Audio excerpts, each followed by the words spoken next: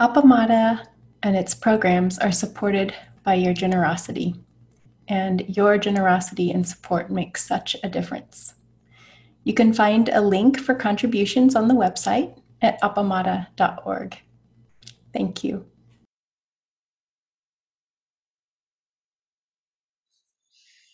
Good morning.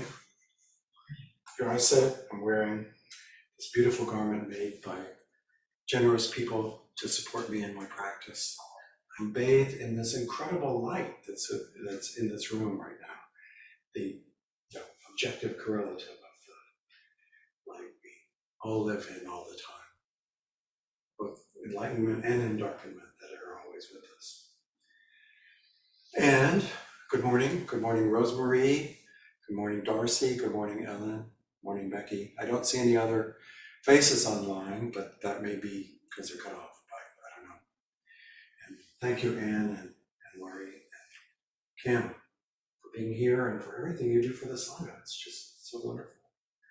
I thought I was planning to give a talk today, but I was not planning to be in the Zendo.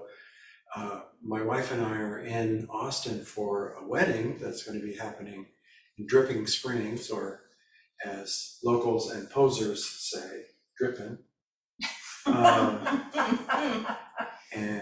Anyway, it'll be happening this afternoon. I thought it started at noon, and then I would have to leave immediately after the talk to make it to Dripping Springs. But it turns out it's not until 3, so I got to come into Austin for this. What a pleasure. I got to meet some people for practice discussion this morning, and to just be here again is just so great. And so I want to read a chapter from Everyday Zen, Everyday Zen, Love and Work, by Charlotte Joko Beck, edited by Steve Smith, published originally in 1989. Okay, 1989. And it was, Joko Beck was one of the people that first attracted me to Zen practice, Joko Beck and Stephen Batchelor. I bought dozens of books and actually read a couple of them. But Joko Beck really communicated something to me. And there's an introduction in this book that has to do with, talks about Joko's style of teaching and by one of her students. And it says, her teaching is highly pragmatic, less concerned with the concentrative pursuit of special experiences than with the development of insight into the whole of life. Vividly aware that powerful spiritual openings that are artificially induced do not ensure an orderly and compassionate life, and may even be harmful. Joko is skeptical of all muscular efforts to overpower one's resistance and find shortcuts to salvation.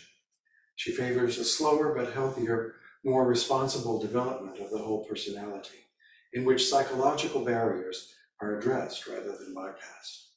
So, from where I was, that was very attractive language, and it remains very attractive language to me. And one of her students, Elihu Genmyo Smith, who heads, I think, the Prairie Zen Center, who is still active, and who I understand has moved toward a much more traditional, wearing robes and moved toward a more traditional Japanese style practice in that center.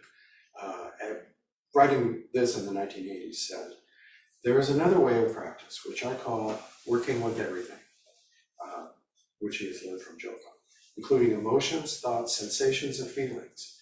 Instead of pushing or keeping them away with our mind like an iron wall, or boring through them with our concentration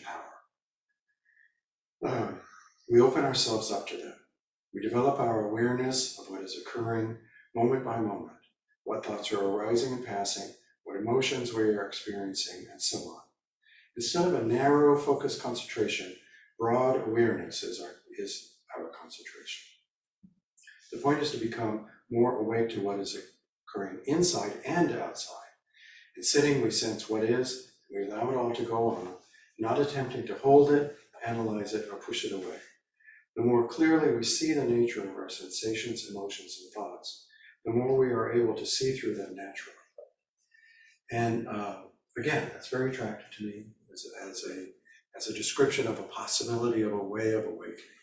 Certainly not the only way, but as he said, this is just one, another way, and one that's more aligned with kind of more American, more Western, more modern types of thinking that can include these things. And I saw a mention of Joko Beck in one of Barry Madge's books, in which he talked about the next thing I'm going to read. One of Joko's talks that he was present for originally, the talk is called "Relationships Don't Work." Kind of stepping on the punchline here, but relationships don't work. And he said, and he drew a line from Joko to her Japanese teacher, who was very strict, had a very strict kind of Japanese formal orientation, and then was disgraced when his indiscretions were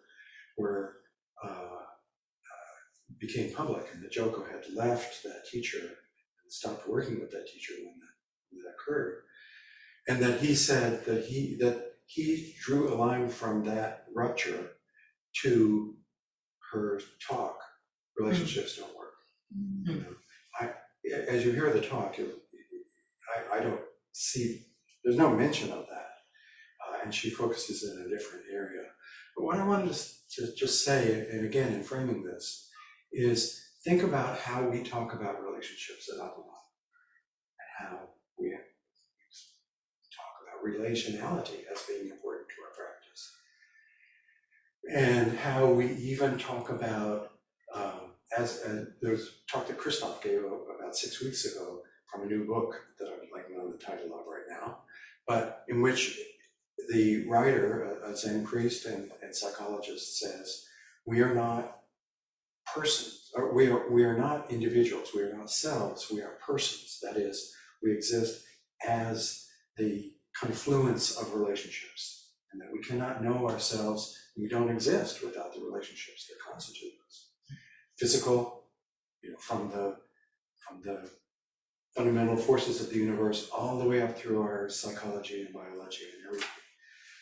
And as one of the chants we say says, that the Buddha nature is the very food we eat and the air we breathe. And anyway, so that's part of what I at least understand we do it. So then we get to, there are teachers who, I'd say,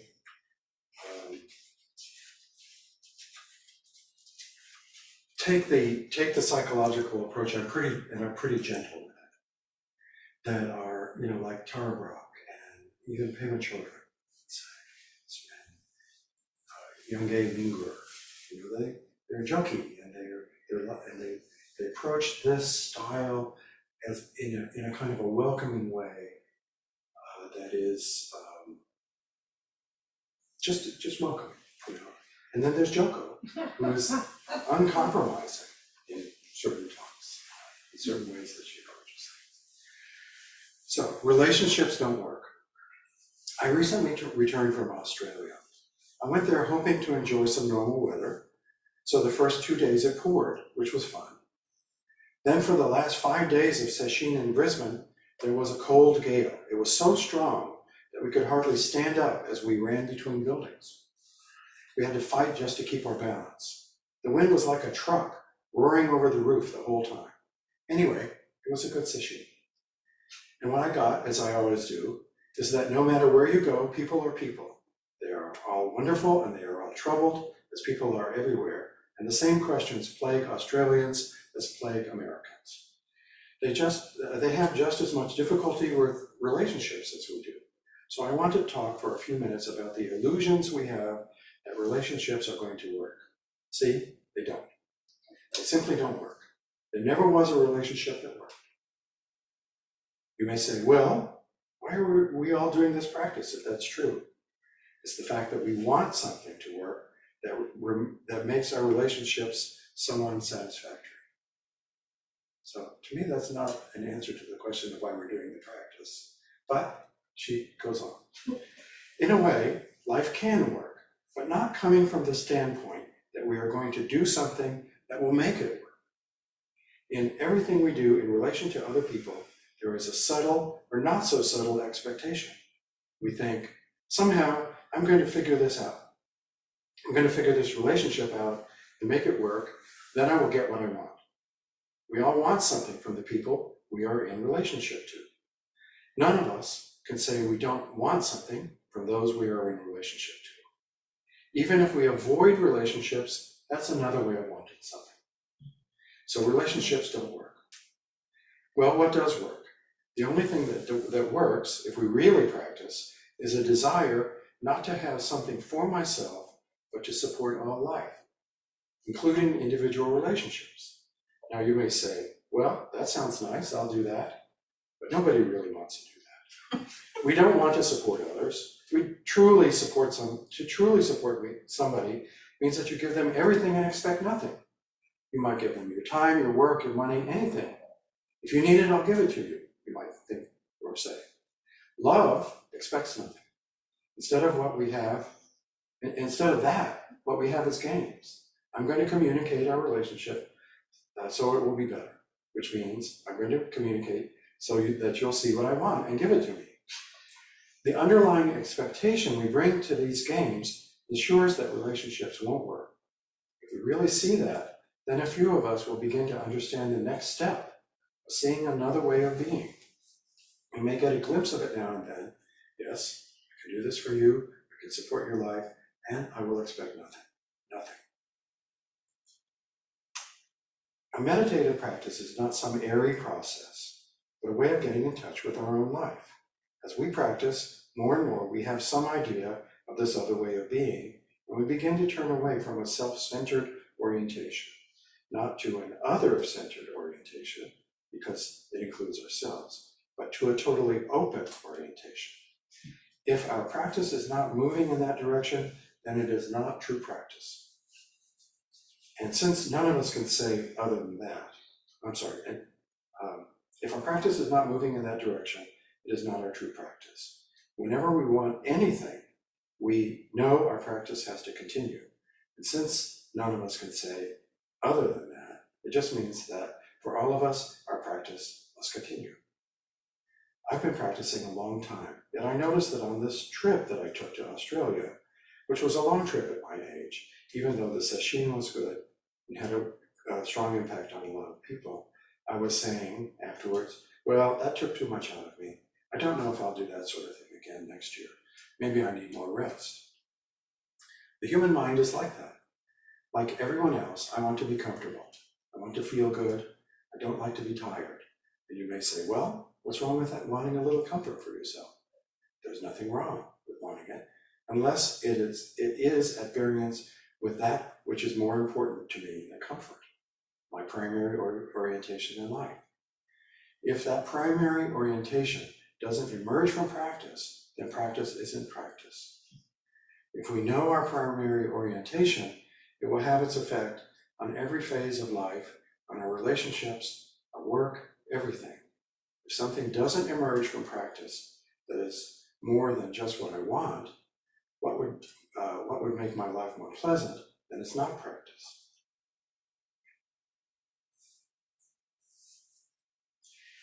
I'm skipping over some parts here, and we'll read just a few more paragraphs. In a relationship, whenever we sense unease, that point where it doesn't suit us, a big question mark should shoot up as to what is going on with us. How we can practice with the unease. I'm not saying that all relationships should be continued forever, because the point of a relationship has nothing to do with the relationship itself. The point of a relationship is the added power that life gets in working with it as a channel. A good relationship gives life more power. If two people are strong together, then life has a more powerful channel than it has with two single people. It's almost as though a third and larger channel has been formed. That's what life is looking for.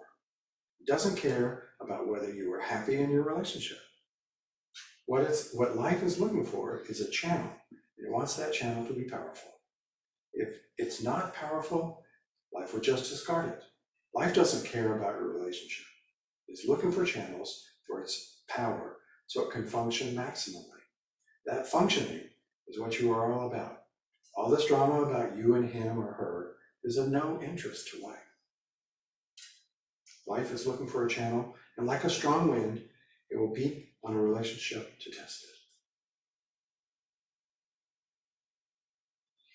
If there is a little wanting, then the relationship is strong and it will function. That's all life is interested in. As a separate ego with your separate desires, you are of no importance to life. I'll stop there. Anybody feel like they just got some cold water thrown in their face? That's the way I always feel reading these talks from Joko. Yes.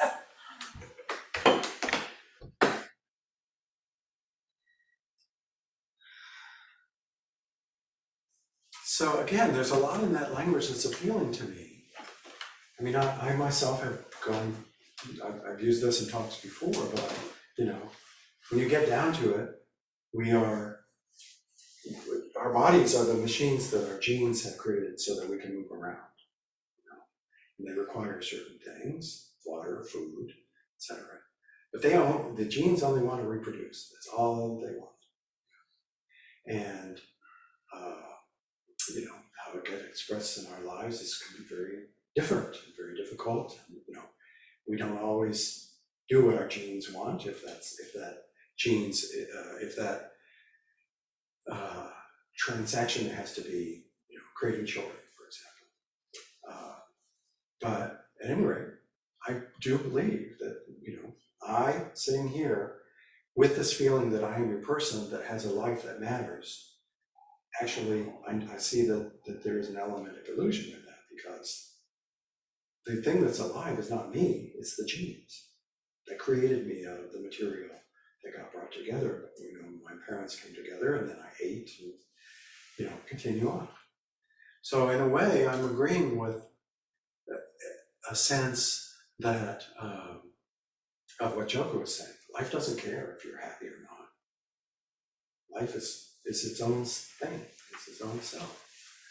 And it binds us to the rest of the universe, again, from the fundamental forces all through everything connected through chemistry and electricity and magnetism and our biological and psychological worlds that we live in. But hearing this from Joko, I think this is a very bleak place. And I don't know if I had heard this in 1987, how I could have withstood it. On the one hand, Joko welcomes language and taught her students like Peg and Flint and Barry Magid and the other teachers and Diane Rossetto and others to welcome this language and to use it as a trailhead, as a pathway for exploring what's really going on in our lives.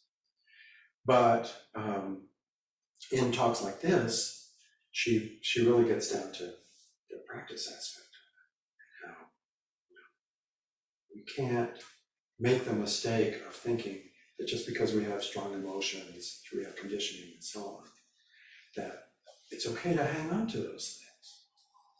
Even the attachment to self, and she puts it in a particular bleak way in this talk, I think.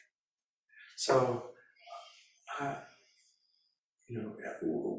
I will just start, if I may. I would like to ask for reactions to that talk. And I'd like them to be in the context of what we know from our teachers, Peg and Flint, who have really emphasized that there is, starting with the Buddha saying to Ananda, Lawyer reminded me of this earlier, that, at some point Ananda says, Buddha, I've figured out that spiritual friendship is like 50% of the whole spiritual life. And the Buddha says, no, it's 100%. That they, emphasizing teachings like that, and emphasizing teachings that say you cannot know yourself except in relationship to other people. And when you have conflict with other people, that's actually, as Joko says, about wanting something. That's a signpost. It's like something to, okay, here's something to explore. Or you're having miscommunication, or you're wanting something from another person. That's something to think, am I being self-centered here? Or can I be more open in the relationship? Speaking for those parts of myself that need to be spoken for, but not being so dependent on the outcome coming out the way I want, right? That's what I hear from Peg and Flint. It's like, just be gentle with yourself, but do it in a way that points to the kind of uncompromising quality. Also, uncompromising is the wrong word, unflinching quality that Joko is pointing to in this talk, I think. So, and I will say that there are certain situations, particularly with Appamada, where I'm having conversations with people where I feel really challenged and really reactive. And that what I've come to realize is that the most important thing for me is to keep the relationship connected. And to I'm a conflict avoidant person. Guess what I do when I get into a conflict with somebody? Break it off, those relationships I leave relationships more frequently than I start them up, for that very reason.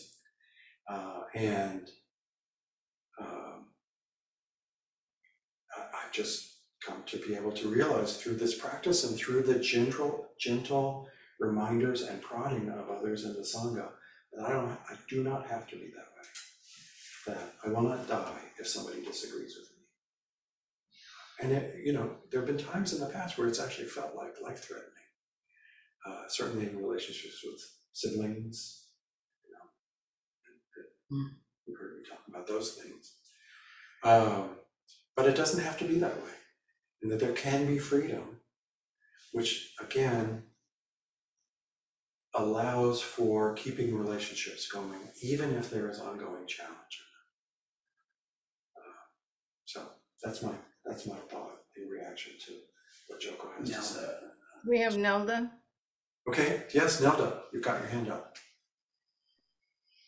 Good morning, Joel. Oh, it's so good to see you in the Zendo. Isn't it great? Yes, so good to see everyone. And I heard a bit about your travails, so it's especially nice that you were able to get here. Good. Glad to have you. Thank you for this talk. It feels so serendipitous, and I'm always amazed. I don't know why, because it happens so often. With the synchronicity of the cosmos, I think it's very timely for this season. And for me in particular, I needed to hear your talk, and I really needed a reorientation. There's several points that you made that just spoke loudly to me, especially at this time of year, which some call, at least in the tradition in which I was before, the season of love. And now I ask myself, isn't every moment the season of love? But that's an aside. But your talk also reminded me, now that we're in this season of many practices, celebrations, of many illusions and delusions about what that means. And we can see it in the suicide rate, the depression rate, sometimes even the death rate at this time of year. I think we can really glean from those statistics, the attachment to that we have to these illusions and delusions that take us so far afield from what Joko and Peg and Flint talk about. And I was chuckling for a moment as you were talking, because you said life does not care if you're not happy. And it just so happened yesterday, I watched this show about dating sites. And the reality is dating sites don't care if you're happy, and they really don't care if you find someone. They have created these algorithms to keep your serotonin flowing, not to make you happy, not to pair you up. That is not their goal. The goal is to keep you addicted to the site. So I just chuckled because I thought, wow, even that fits with your talk and Joko's book. And so I'm sitting here and going, oh, I need to reorient. I need to remember, I guess. Remember, this isn't about us as a community coming with our bowl to be filled. It's about us filling each other's bowl. And if our focus is on filling each other's bowl and hearts, our bowl gets filled too. And so there's this amazing flow that I find in Peg's teachings and Flint's teachings and your teachings, in Lori's and Anne's, and who else is in there? Kim's teachings. It's a wonderful flow, and it doesn't start with receiving, it starts with outpouring. And so thank you for the reminder. Thank you so much. Thank you, Nona. We have Ellen. Okay, wait, question for Nona. Sure. So what is serotonin? What brain chemicals make you happy? Serotonin. Serotonin, but you were saying that what the dating sites give you is a kind of a serotonin loop that keeps you there and keeps you from then moving on to what might affect your long-term happiness. Is that right? That's correct. Okay, yes. Thank you. Ellen? You're muted. Got it. Thank you for the talk. And you said to relate this to what you've learned from a teacher and to Joko Beck's talk. And so the quote you gave about between the Buddha and Ananda, I learned that from Peg, that spiritual friendship is 100%. And what stood out for me in the talk was about in relationship that it strengthens the pathway, the living pathway, the life pathway of life. And so I was thinking about, just looking at that, have I experienced that? And I certainly have. And I really love it that she talked about that. As far as facilitating a program, an Appamada program, I would much rather collaborate. I would so much rather collaborate. You and I collaborate on something right now, and Kim and I have collaborated repeatedly. And I really love, it is definitely a stronger life with the collaboration. And then I was thinking about the Zazen and Share program. Rosemarie monitors that, and she's definitely part of the collaboration.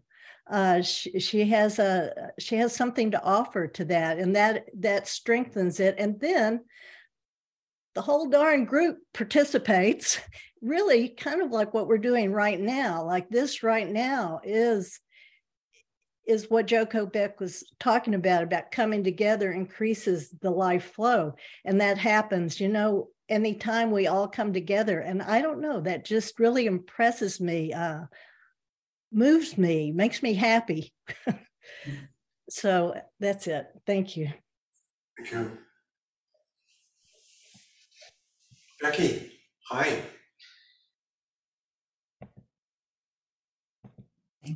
There you go. Hi. I've had a lot of thoughts through all of the talk and so on.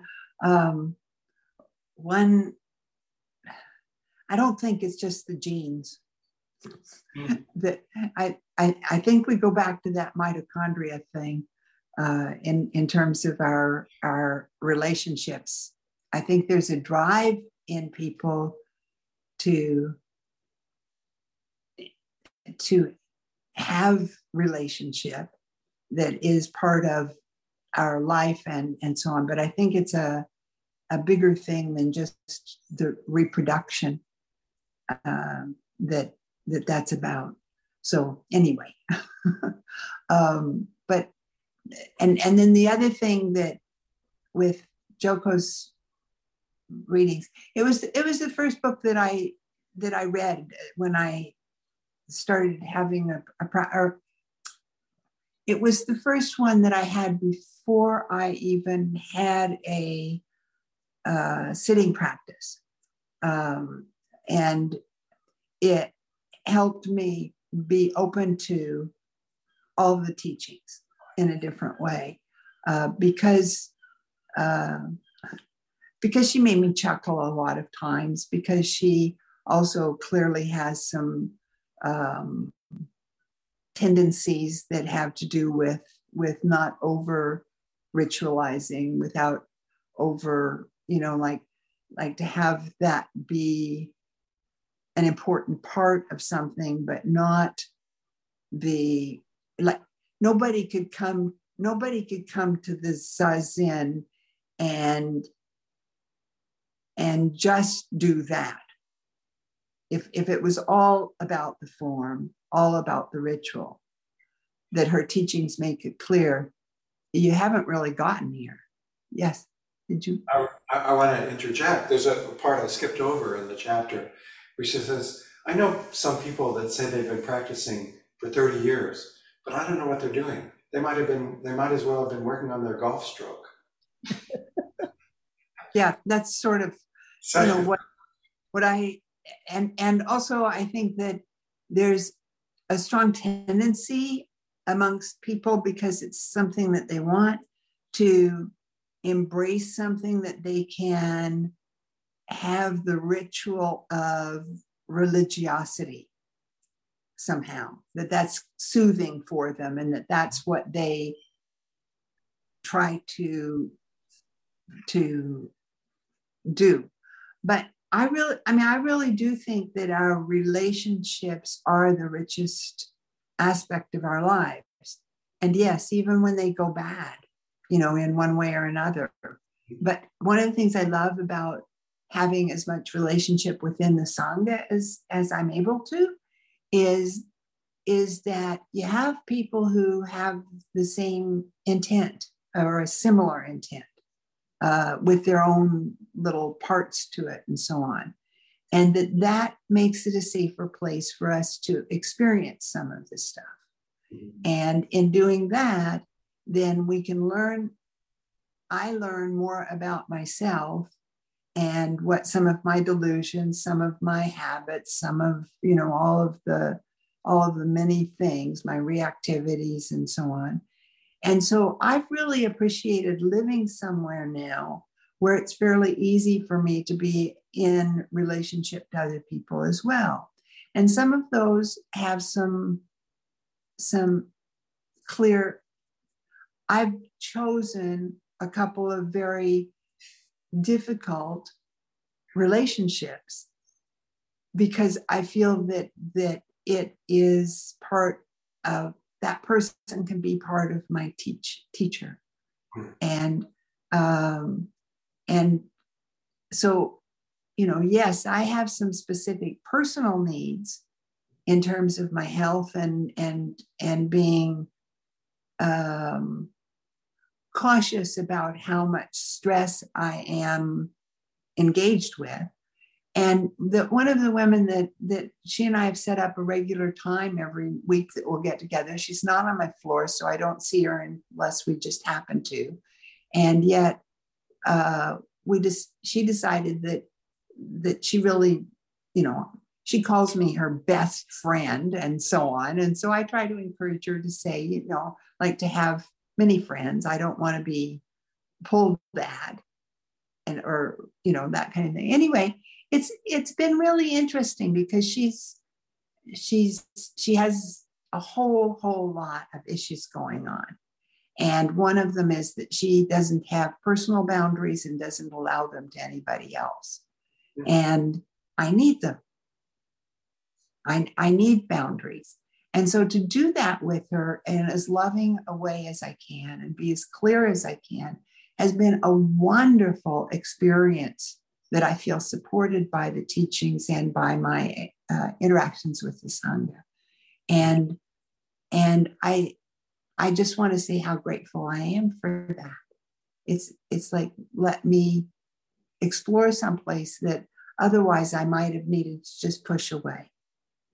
And that's been really rich, sometimes irritating. And that's the teaching is, okay, what is it about this that irritates you? And so it's quite wonderful. I was still keep trying to think about this thing though, about what is being called life that doesn't care, that doesn't whatever. Because, I mean, if we look at that all life has a Buddha nature, which I believe all life has a Buddha nature, but that is to the extent of saying that our Buddha nature has to do with, like, for me to try to be the best human being I can be, that I invite and embrace whatever feels to me like it goes along with all of the other, within all of the other precepts and so on, to say, yes, I will place myself and choose to be in a place that I can then stretch to that best that I can be, while having huge compassion for myself sometimes. It takes a great deal of effort sometimes to recognize that I'm not likely to get there in this lifetime, but it is the momentum of it that I want to embrace, that possibility. And so to me, life energy also includes what we humans experience as love. And therefore it can't just not matter. It can't just be that if we're not doing that it doesn't matter. Mm-hmm. So that was one of the things that I'd actually like to hear somebody else talk a little bit about more too, because that felt to me that it's dismissive by saying life doesn't care. But I think that all life has that part that we call love. And so I'd like to hear other people's thoughts on that, because I hadn't got it. Thanks, Becky. Thank you. I have a comment about that. I tend to look at that as, sorry, Tarsi, just to say, that life doesn't care. Yeah, louder. Oh, louder. That life is a force that doesn't care about an individual's desires. And that's how I understand it more. It's like,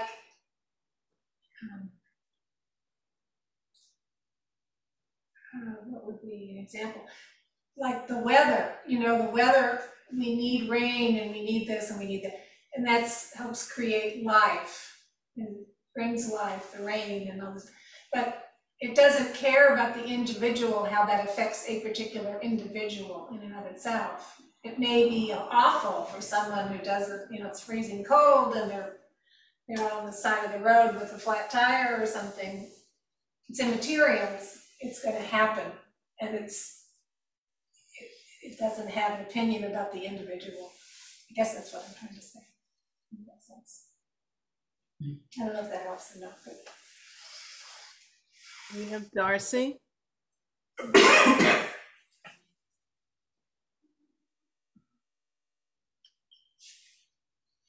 So I think the language feels harsh in a way, and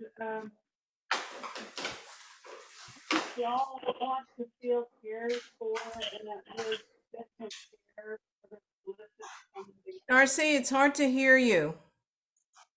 Oh, I'm sorry. Can you hear me now? That's better. That's better. If it's not okay, then I just won't talk, because I do sometimes have problems with my speaker. No, that's good right there. Okay. I think the language can feel harsh with that. You know, the not caring.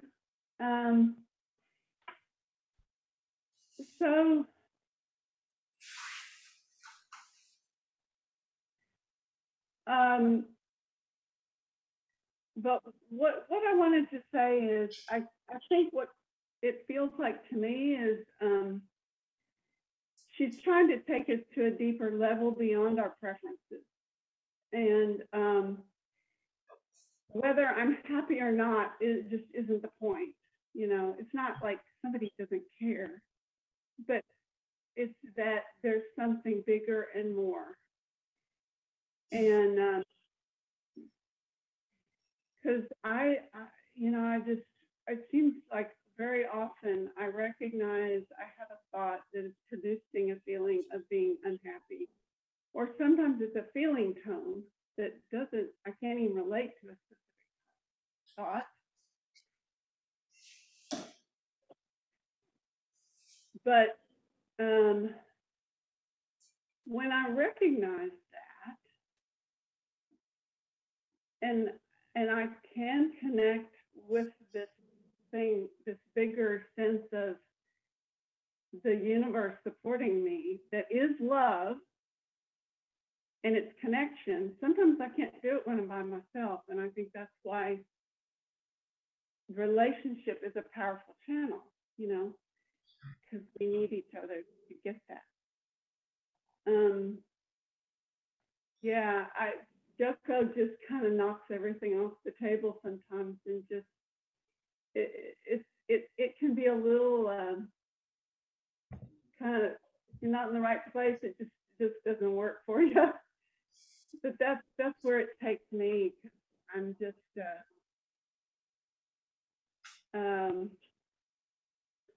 quite honestly, to be happy, that's not the point. You know, life doesn't deliver what you can call happiness a lot of the time. And anyway, I have trouble expressing what I'm trying to say, but that's the best I can do right now. Thanks, Darcy. So I want to say something before Rosemary, if I may, which has, when I first started attending Appamada, I came to inquiry often, and I was floored by people who were brave enough to get up and talk about really important things, deep things in their lives that took a lot of courage to get up in front of other people and to reveal to a teacher, you know, someone who had psychological training, who was, you know, had a role and wore special robes and that kind of stuff. And yet people were doing it week after week. And that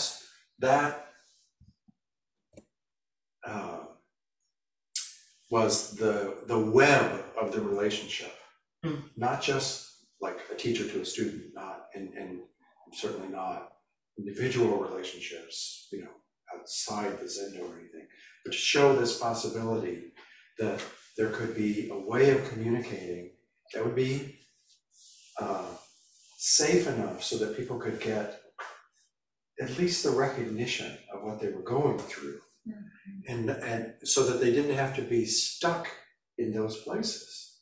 you know? That was so powerful for me. And that's what I think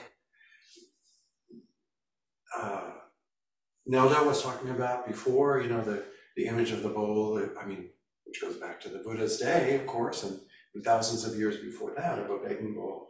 Mendicants going in the community to be supported by literally the food they ate. And that, you know, we have this new metaphor, or so many other metaphors that grow out of the begging bowl, that we, you know, if we focus on filling each other's bowls, our bowl will get filled too, in a way that it never can if we only focus on the emptiness of our own bowl.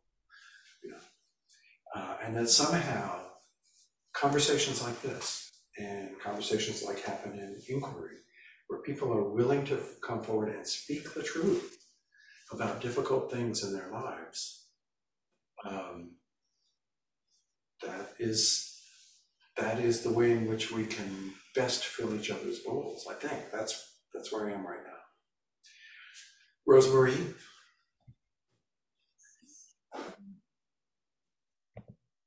Okay. Hi. First, I have a message from Nelda to the group about those chemicals. She says that the body's happy chemicals are in addition to serotonin, dopamine, and endorphin. So there you go. There you go. Happy chemicals. I found something positive in this, that the relationships, the connection, I think you said this, Lori, that there's strength in the connectedness. So I thought that was very positive. And also that was one of my first books too. And I was really upset with Joko, just so sharp. And you know, everyone was talking, oh, she's so psychological. And yet she's saying, oh, everybody goes to therapy and blah, blah, blah. She was like, okay. But then I read, now I'm reading Ordinary Wonder, where she has like taken a turn in I don't know if I'd say gentleness, but certainly, you know, paragraphs on forgiveness. And she's just widened her view of how she presents what we struggle with and how to kind of get out of it. And in terms of the life doesn't care about your happiness, she focuses on this book and on joy, and she defines this as the cycle of things we like that are happening and things that we don't like that are happening. And she kind of defines that, from what I remember, as joy, that cycle. So that I really liked. I'm very happy I'm reading this other book. And in terms of my own connections and learning here in the Sangha, you know, I always see therapy as a safe, like a lab. You know, if you can get mad at your therapist, you can go out and assert yourself in the world. And I feel like that with the Sangha too. If I can tolerate the intimacy of the relationships here, I feel like that's what can happen, you know, and has, you know, for me in my life as well. And Ellen, who was so nice to mention our Wednesday Zazen and Share, and I mean, I'm basically the monitor. However, Ellen would begin to send me, you know, paragraphs on how she was going to present that day. And I'm thinking, why is she sending me all this stuff? That's how it felt in the beginning. Then it dawns on me, we are collaborating. And I had no awareness, you know, it took a while. And so thank you, Ellen, for seeing our relationship in that way and teaching me that. Thanks.